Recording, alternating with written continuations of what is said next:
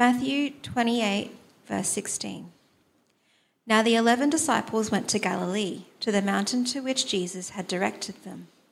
And when they saw him, they worshipped him, but some doubted. And Jesus came and said to them, All authority in heaven and on earth has been given to me. Go, therefore, and make disciples of all nations, baptizing them in the name of the Father, and of the Son, and of the Holy Spirit, teaching them to observe all that I have commanded you. And behold, I am with you always, to the end of the age. The next passage we're going to read together comes from John chapter 20, and we're going to read verses 19 to 23. John chapter 20, verse 19. On the evening of that day, the first day of the week, the doors being locked where the disciples were for fear of the Jews, Jesus came and stood among them and said to them, Peace be with you. When he had said this, he showed them his hands and his side. Then the disciples were glad when they saw the Lord. Jesus said to them again, Peace be with you. As the Father has sent me, even so I am sending you. And when he had said this, he breathed on them and said to them, Receive the Holy Spirit. If you forgive the sins of any, they are forgiven them. If you withhold forgiveness from any, it is withheld. And this is the word of God. Our Father, who is in heaven, we thank you so much for your word to us. Thank you for revealing yourself to us as Father, Son, and Spirit. God, we pray that as we come to this last sermon, as we hear about your plans and purposes for this world and how we are invited to participate in this, we pray that you would comfort us, that you would stir us and challenge us. That as we consider your mission in this world, that we would be glad to be part of it. We pray that you would help us to understand more about your triune sending, and we pray, Father, that this would give you much glory. In Jesus' name we pray. Amen. There are certain words that always get some sort of reaction depending on the context. So words like sale, or discount, or cashback, or free shipping automatically grab your attention while you're scrolling through the Iconic or Instagram or wherever it is that you shop these days. Words like traffic, or delays, or accident ahead fill you with frustration when you're driving on the roads and you're already running late to your next thing. Words like delay, or final call, or bomb incite panic when you're at the airport. There are also certain Christian words that always get some sort of reaction. And the Christian word I want to talk about today is the word mission. What's your reaction when you hear this word, mission? Why don't you have a quick chat with the people around you? What is your reaction? Be honest, right? What is your reaction when you hear the word mission in a Christian context? Chat with the people around you, and I'll bring us back in a little bit. All right, let's come back. If you're not a Christian, then the word mission might not mean much to you in a Christian context. You might just think of like Mission Impossible, your mission if you choose to accept this, that sort of thing. But if you're a Christian, then you understand that there's things that we understand when we hear the word mission, and we might have certain reactions to it. And the reaction that you have to the word mission might be similar to the reaction you have to the word evangelism.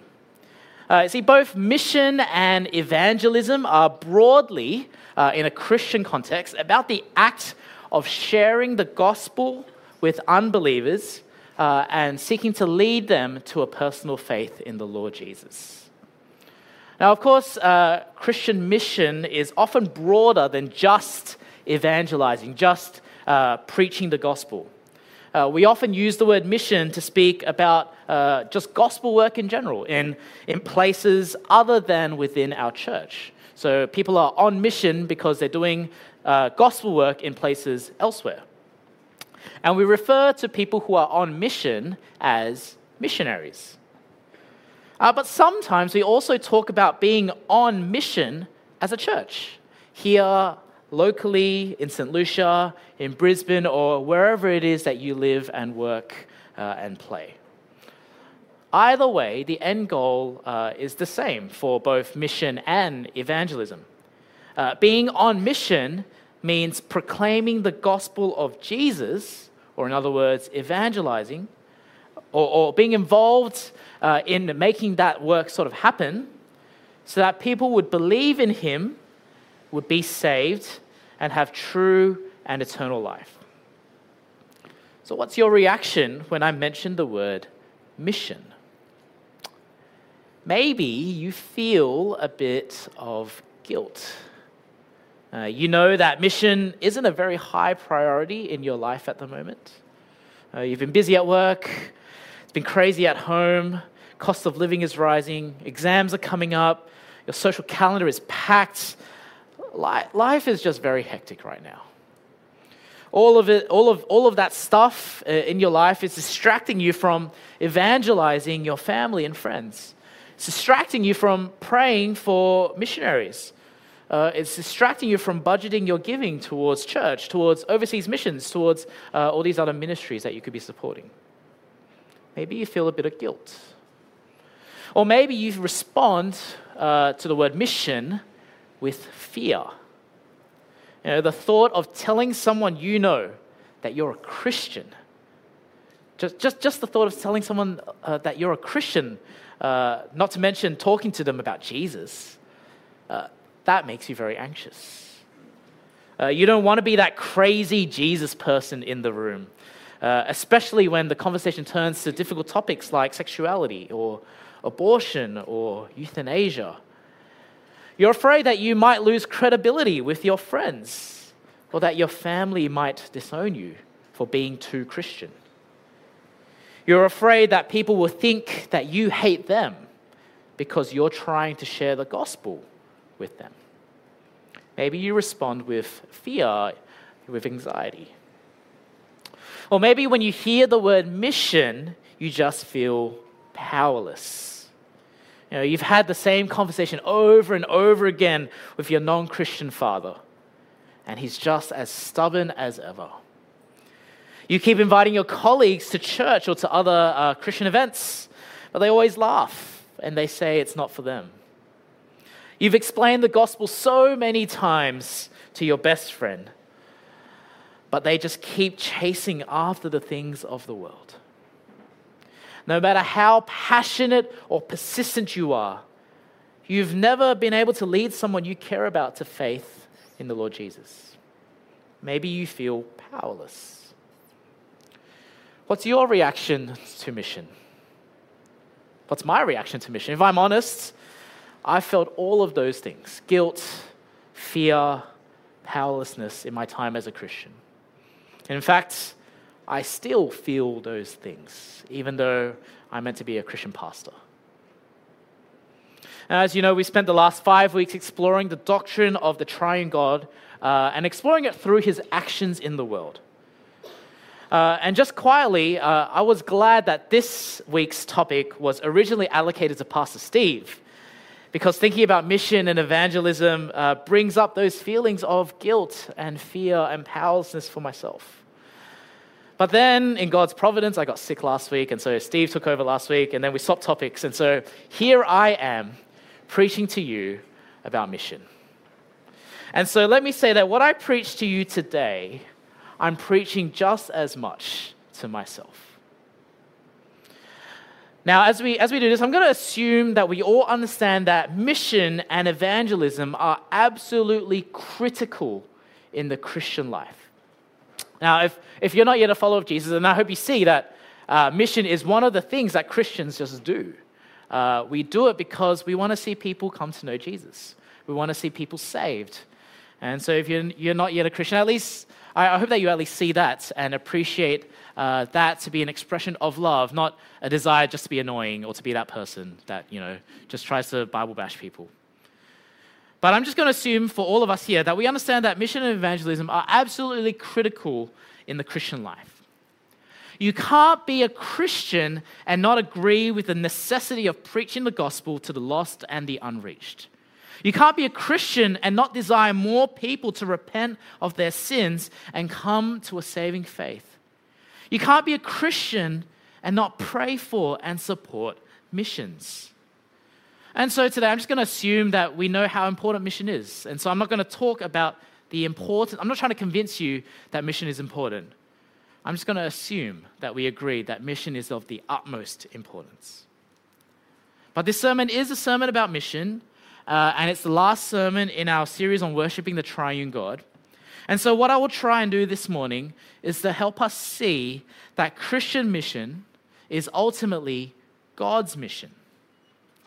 And like all of God's actions in the world, it is an action which is triune. And I hope that understanding the triune nature of God's mission will help us. It will help us overcome our own feelings towards mission. It will help us, empower us to embrace and delight in God's mission for ourselves. So that's my broad goal. I hope we get there. Now, before we go any further, I just need to clarify that the word mission the English word mission comes from the Latin word missio, which means an act of sending. So a mission is ascending. If someone is on mission, if someone is a missionary, it literally means that they are sent. And so when we speak then of God's mission, we are talking about what God is seeking to achieve in the world through his triune act of sending. His triune act of sending. And today we're going to look at what the Bible has to say about the triune God who sends. Now, in the second Bible reading that Alice read out for us in John 20, we read of 3 sendings. I originally did this, but I normally draw on this, but I forgot to do that. So you're just going to have to imagine that I'm drawing on it. You know, there are 3 sendings. Can you see them there? You see there in verse 21, the Father sends the Son, Jesus. That's the first sending. The second sending is in verse 22, in the second half. Jesus sends the Spirit from the Father. And in the third sending, Jesus sends his disciples in the Spirit. Do you see those 3 sendings there in these verses? The Father sends the Son, Jesus. Jesus sends the Spirit from the Father. And Jesus sends his disciples in the Spirit. Now we're going to look closer into each of these 3 sendings. And we're going to see what each of these sendings, each of these missions, shows us about God's plans and purposes for the world. So that's my plan. So firstly, the Son is sent by the Father. Now it's crucial that we start here because this is the most important sending. All of God's other sendings flow out of this sending. Without this sending, there would be no other sendings. So this is important. So the question that we have is, why does the Father send the Son? Why does the Father send the Son? Well, the answer is love. Turn with me to John chapter 3. Turn with me your Bibles there to John chapter 3, back to the beginning of the Gospel of John. And read with me from verse 16. John chapter 3, verse 16. Verse 16 reads, "For God so loved the world that he gave his only Son, that whoever believes in him should not perish, but have eternal life." You see here, the motivation behind God's mission in the world is his love for the world. Now, remember what we've learned about the triune God? The triune God is complete and perfect within himself. We've learned over the last few weeks that because God is triune, he has no need to create the world.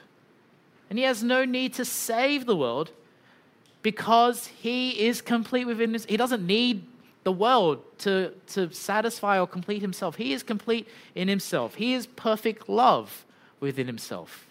He doesn't need to create. He doesn't need to save.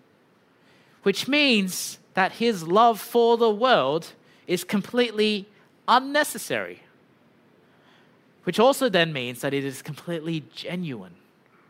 It means that it is completely unconditional. He doesn't need us, which means he does it out of his own free will, out of his own good pleasure. His love for the world is genuine, it's unconditional, it's totally free. And how does God demonstrate this love for the world, this free love for the world?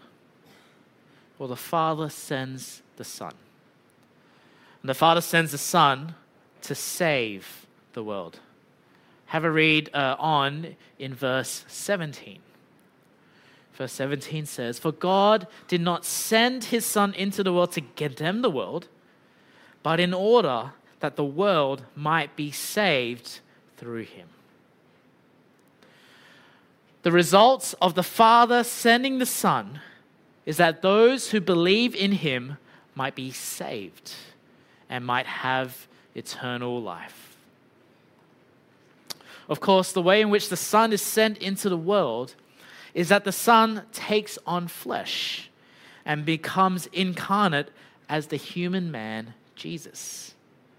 And he is sent with a specific mission. The mission is that he is sent to accomplish the work that his Father gave him to do by becoming obedient to death on a cross. The Son is sent to save the world by dying for it. And in dying for the world, he gives eternal life to those who entrust themselves to his loving sacrifice. The Father sends the Son because he loves the world, because he wants to save the world. And what the Son does in his sending is that he dies for the world so that people might have eternal life. So why is it important that we start here with the Father sending the Son? Well, because from it we see that God's mission, ultimately, is to save the world. But we also see that the most important and most difficult part of that world's salvation has already been accomplished by him.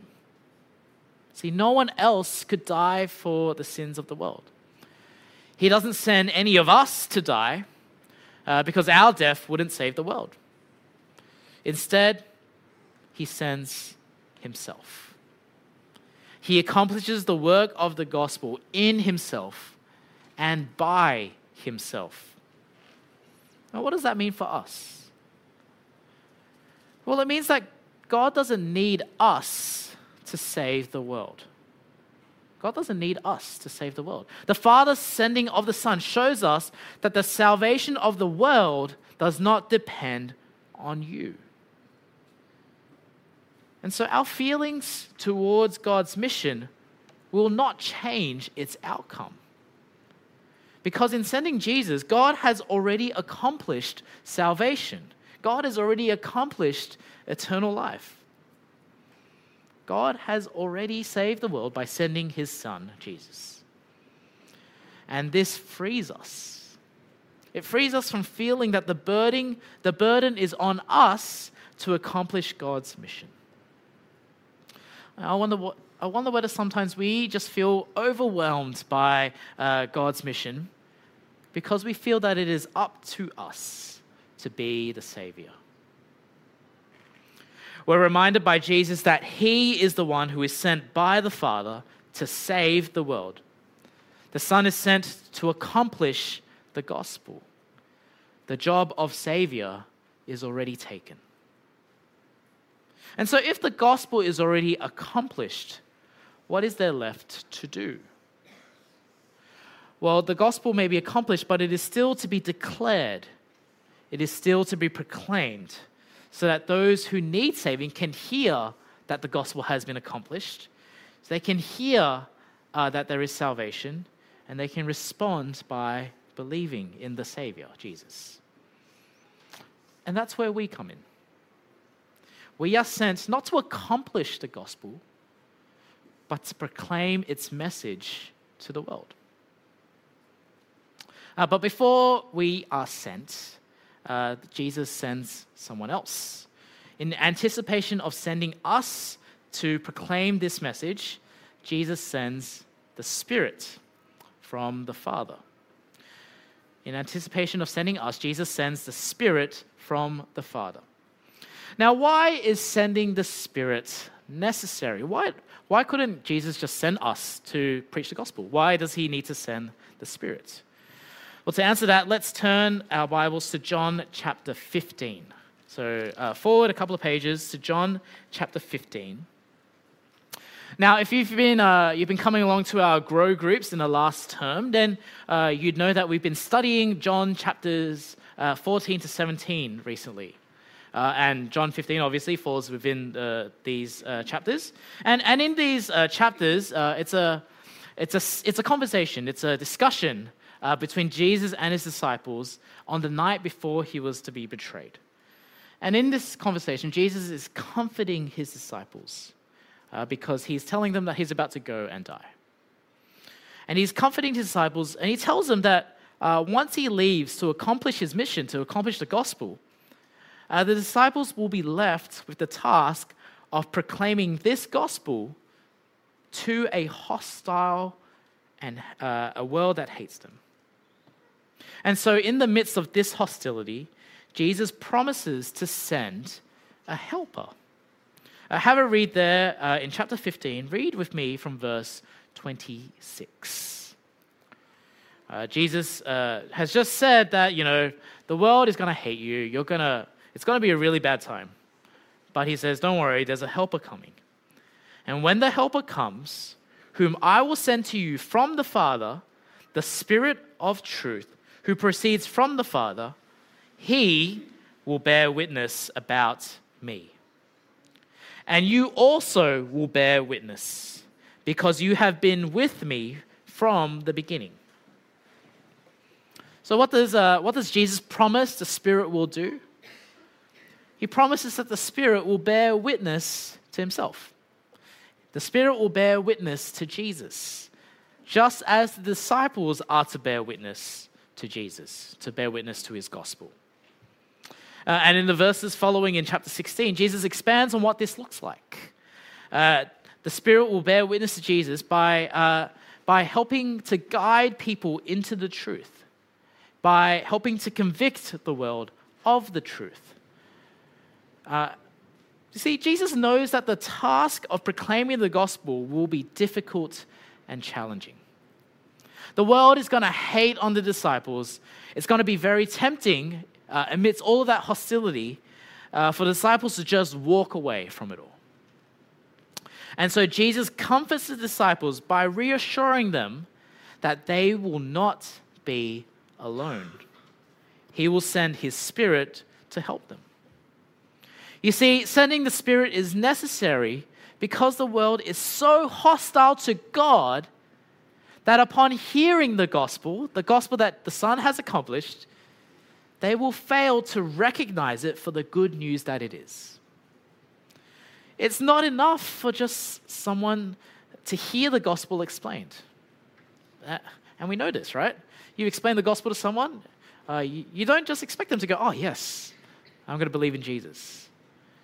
No, if all you had to do was explain the gospel, then all we need to do is make sure that everyone is explained the gospel at least once. We do that to every single person in the world, and everyone will be saved. No, that's not how it works. Because our hearts are so far gone that not only does the Father need to send his Son to fix our heart problem, but the Father and the Son need to send the Spirit to show us that our hearts have a problem in the first place. And the Father and Son need to send the Spirit to guide us to our heart's only solution, the gospel of Jesus. And so Jesus sends the Spirit because the world is so hostile to the gospel that it can't even detect and understand the goodness of its news. But not only is the Spirit at work in the hearts of those who hear the gospel, he is also at work in the hearts of those who proclaim the gospel. You see, the hearts which are inclined to ignore the gospel are also the same hearts which are hesitant to proclaim the gospel. Not only do you need the Spirit to recognize the good news of the gospel, but you need the Spirit to help you see that the gospel is still worth proclaiming despite the hatred you will receive from the world. And so Jesus sends the Spirit. The Son is sent to accomplish the gospel, and the Spirit is sent to declare the gospel, to draw people to it, to call people to it, to help people see its goodness, to help people see that it is worth proclaiming. Do you understand what this means? It means that God is active at every stage of gospel proclamation, from compelling and enabling the gospel proclaimer to guiding and convicting the gospel hearer. That is what the Spirit is sent to do. And so if that is what the Spirit is sent to do, then what about us?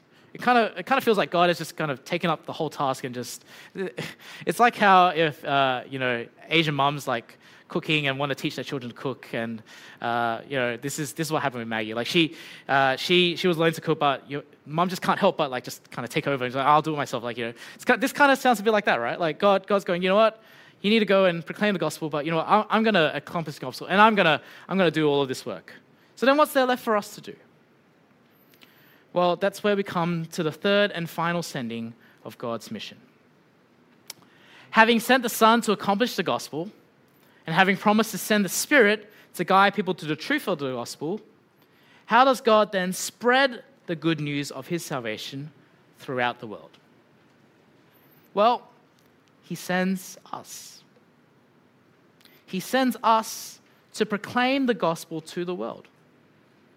The Spirit might be at work in drawing people to the gospel, but people still need to share it. People still need to spread it. People still need to proclaim it. He sends us to proclaim the gospel to the world, and in doing so, to make disciples of all nations. He sends us to be messengers of the gospel, to speak the good news of Jesus so that others may hear and respond.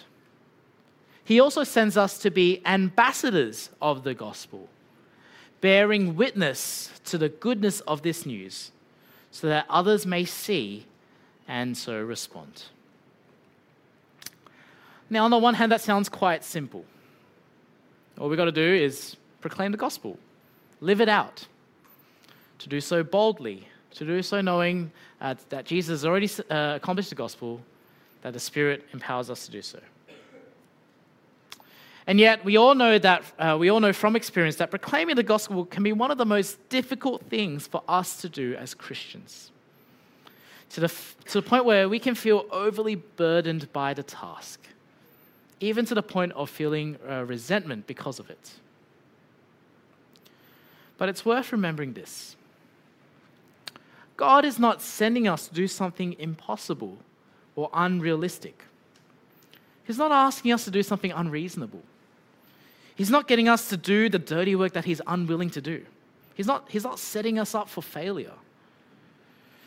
No, he sends us to participate in a mission in which he has already done the heavy lifting, in which we have already been undeserving beneficiaries of, and in which he has no need for us, and yet extends the privilege of participation towards us anyway.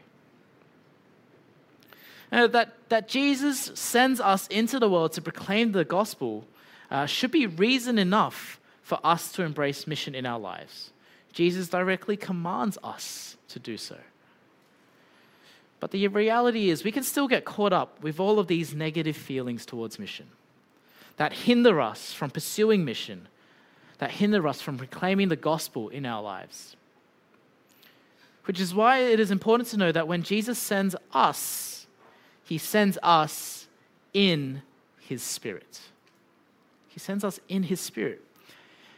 You see, when you're faced with the guilt that comes from being complacent in mission, we need to remember that our sinful hearts naturally tend towards rejecting what is good, even the good of the gospel. And so just like we need the Spirit to guide our hearts towards receiving the gospel, so we also need the Spirit to guide our hearts towards embracing our sending into the world. When faced with the fear of proclaiming the gospel to a hostile and unbelieving world, we need to remember that the Spirit will protect and comfort us by assuring us of the truth and goodness of the gospel we proclaim, and that our eternal life is secure in Jesus. No amount of hatred and hostility can take that away from us. When faced with the feeling of weakness and powerlessness, we need to remember that we are indeed weak, but Jesus is strong. It is his Spirit which empowers us to press on in proclaiming the gospel. And it is his Spirit which takes our weak preaching and proclaiming of the gospel and guides its hearers to the precious truth that it contains.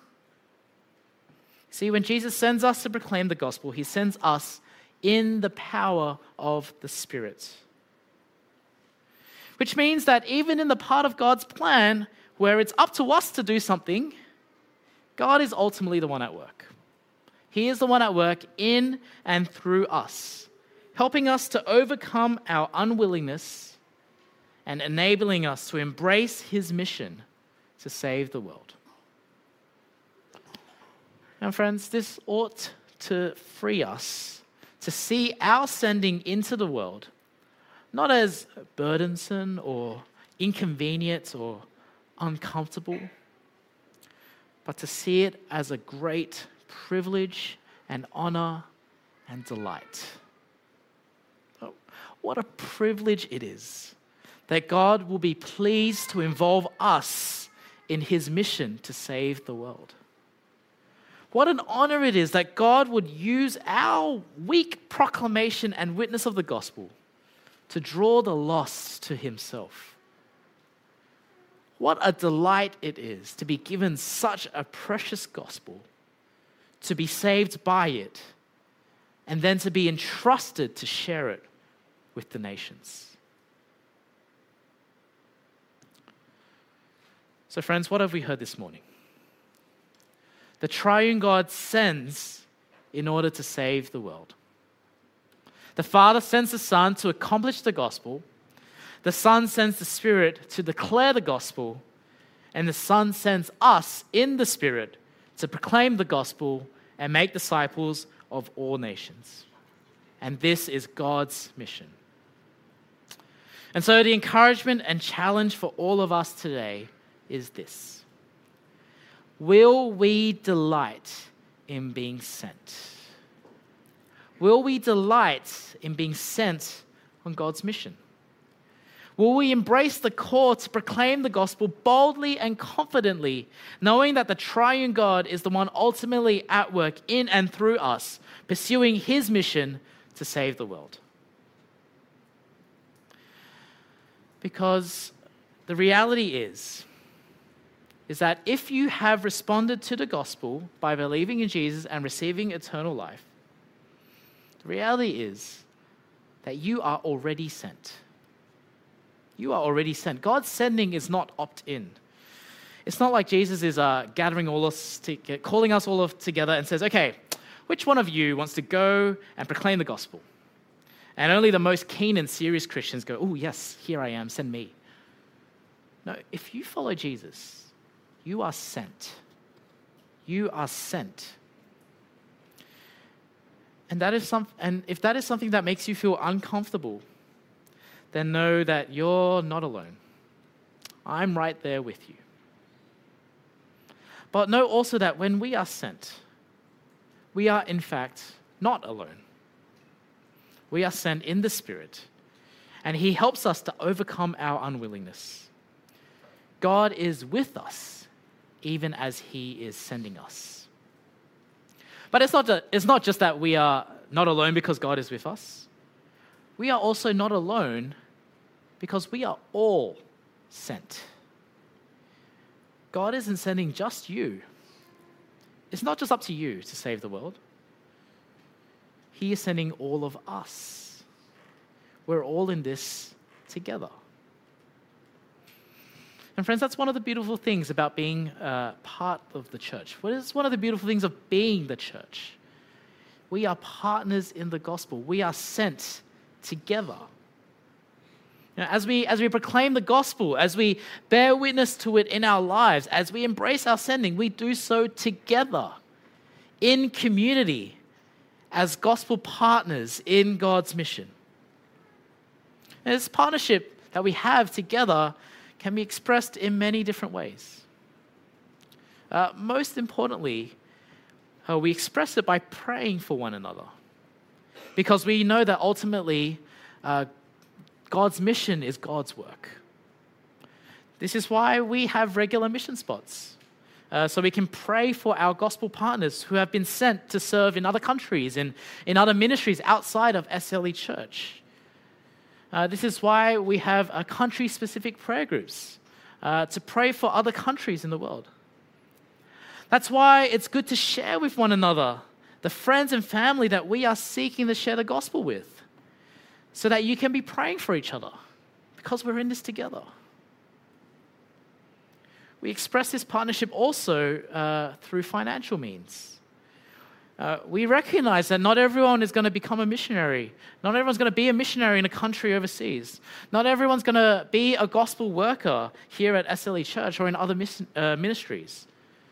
And so we send some people overseas, or we send some people into gospel ministry by giving financially. We partner in the gospel together. We recognize that we are sent together by financially giving, both individually and as a church, to other gospel workers and missionaries. We also express our partnership by proclaiming the gospel to each other. We realize that part of being sent, being on mission, is to proclaim the gospel to each other, to other Christians. We do that every Sunday. We do that every time we meet in grow groups. We proclaim the gospel to each other. We bear witness to the gospel to one another. And see, when you share with each other your struggles with mission, then take the opportunity to speak the truth in love, to share an encouragement from the gospel, to spur them on in that good work. When you have a breakthrough in sharing the gospel with someone, share that with your grow group so that you can give thanks together, so that you can be encouraged, you can be mutually spurred on. Now, I'm personally always uplifted and encouraged when I hear stories of people being bold in proclaiming the gospel.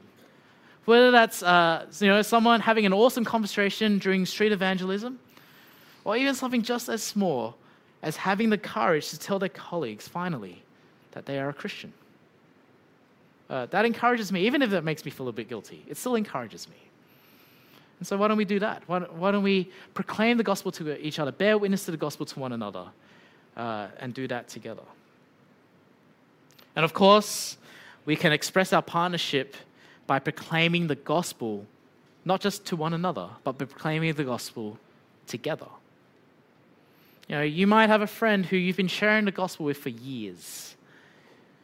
Or you might have a friend who you've never dared to talk to about Jesus. If you're finding it hard to proclaim the gospel to them, why not tag team with someone at church? Introduce them to someone at church, someone who knows how to, will talk to them about the gospel. Or you might be like me. It might not be that you don't have friends. There's a friend that you've been sharing the gospel with, or you don't dare to share the gospel. You might be like me and just not have any friends who are not Christian in Brisbane. Why not ask your friends at church to introduce you to their non-Christian friends? Why don't you introduce me to your non-Christian friends, so I can feel guilty and then proclaim the gospel as well? We express our partnership by sharing the gospel, by proclaiming the gospel together. In 2 weeks' time, we have a wonderful opportunity to partner together to proclaim the gospel through Christmas at home. If you haven't signed up yet, then I hope that what we've heard today just spurs you on to take that step, to sign up, to go on the website, fill in the form, say, yes, I'd love to host, or I'd love to come along. Why not do so today? If you have friends in mind to invite, then pray for them. Invite them. If they say no, that's okay. If they do say yes, then great. If you don't invite them, if they all say no, then you can go and meet someone else's friends. That's the beauty of what we're trying to do with Christmas at home. We're trying to proclaim the gospel together as a church. So let me leave you with a question to close. What will you do over the next few weeks to grow your delight in being sent on God's missions? Friends, if you struggle with delighting in mission, then perhaps you could give some of those things that I just mentioned a go. Participating in mission, even if you're not really taking joy in it, participating in mission in small ways, alongside other gospel partners, can be a great way of fueling your desire, fueling your passion and delight for the mission that God has already sent you on.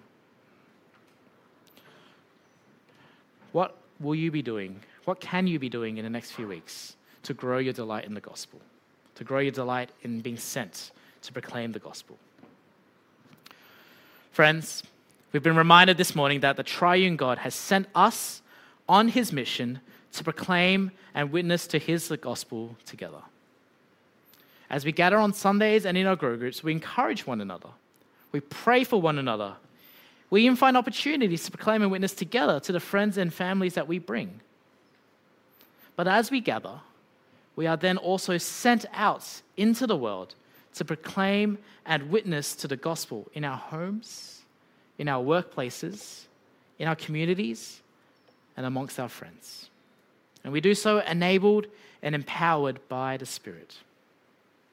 And we do so with great delight, counting it a great privilege to be sent by God for this task and expressing joy in our partnership together in the gospel.